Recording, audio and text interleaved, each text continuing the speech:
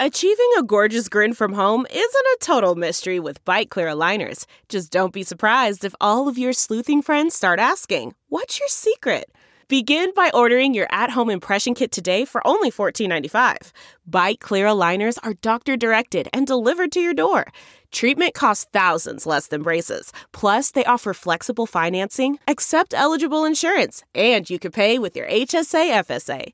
Get 80% off your impression kit when you use code WONDERY at Byte.com. That's BYTE.com. Start your confidence journey today with Byte. Welcome to the quick hitter version of the Mike Wise Show from Pure Hoops Media. Our featured discussion this week is with provocative sports commentator Jason Whitlock, formerly of Fox Sports, ESPN, Kansas City Star, and who knows what else.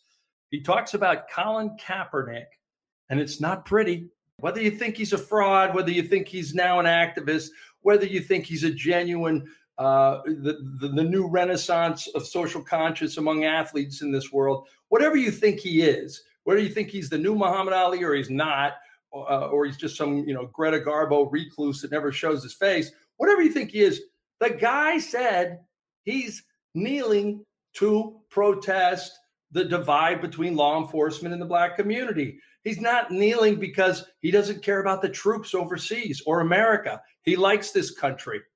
Like, what's wrong? Like, can you believe both when it comes to that, too? Colin Kaepernick has used this whole police brutality deal to increase his brand with Nike and sell a signature shoe. The guy is a fraud and a phony.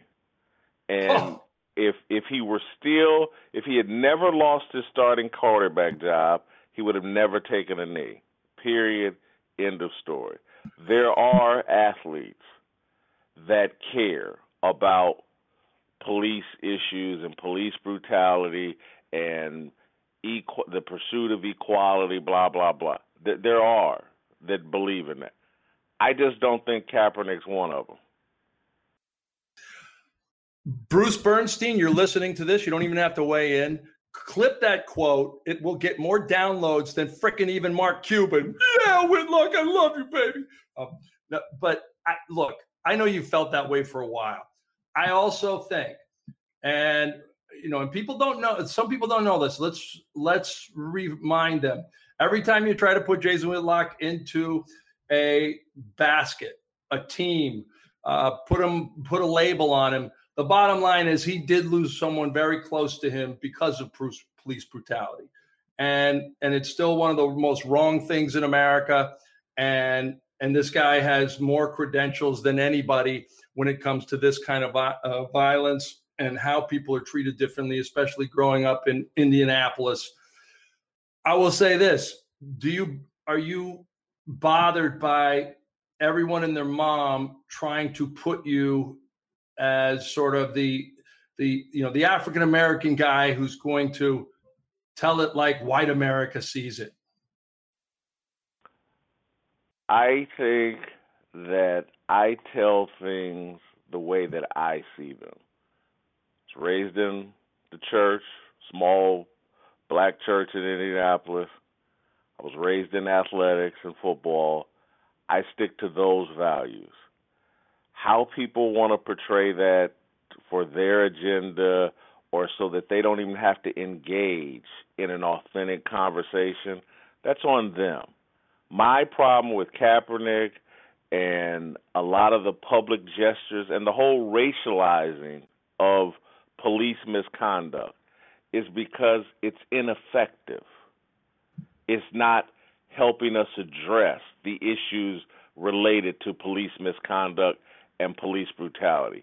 Police overuse of force is a societal issue. It's not a racial issue. And if you want to affect real change and improve things, you have to define problems in a societal way, not in a racial way. That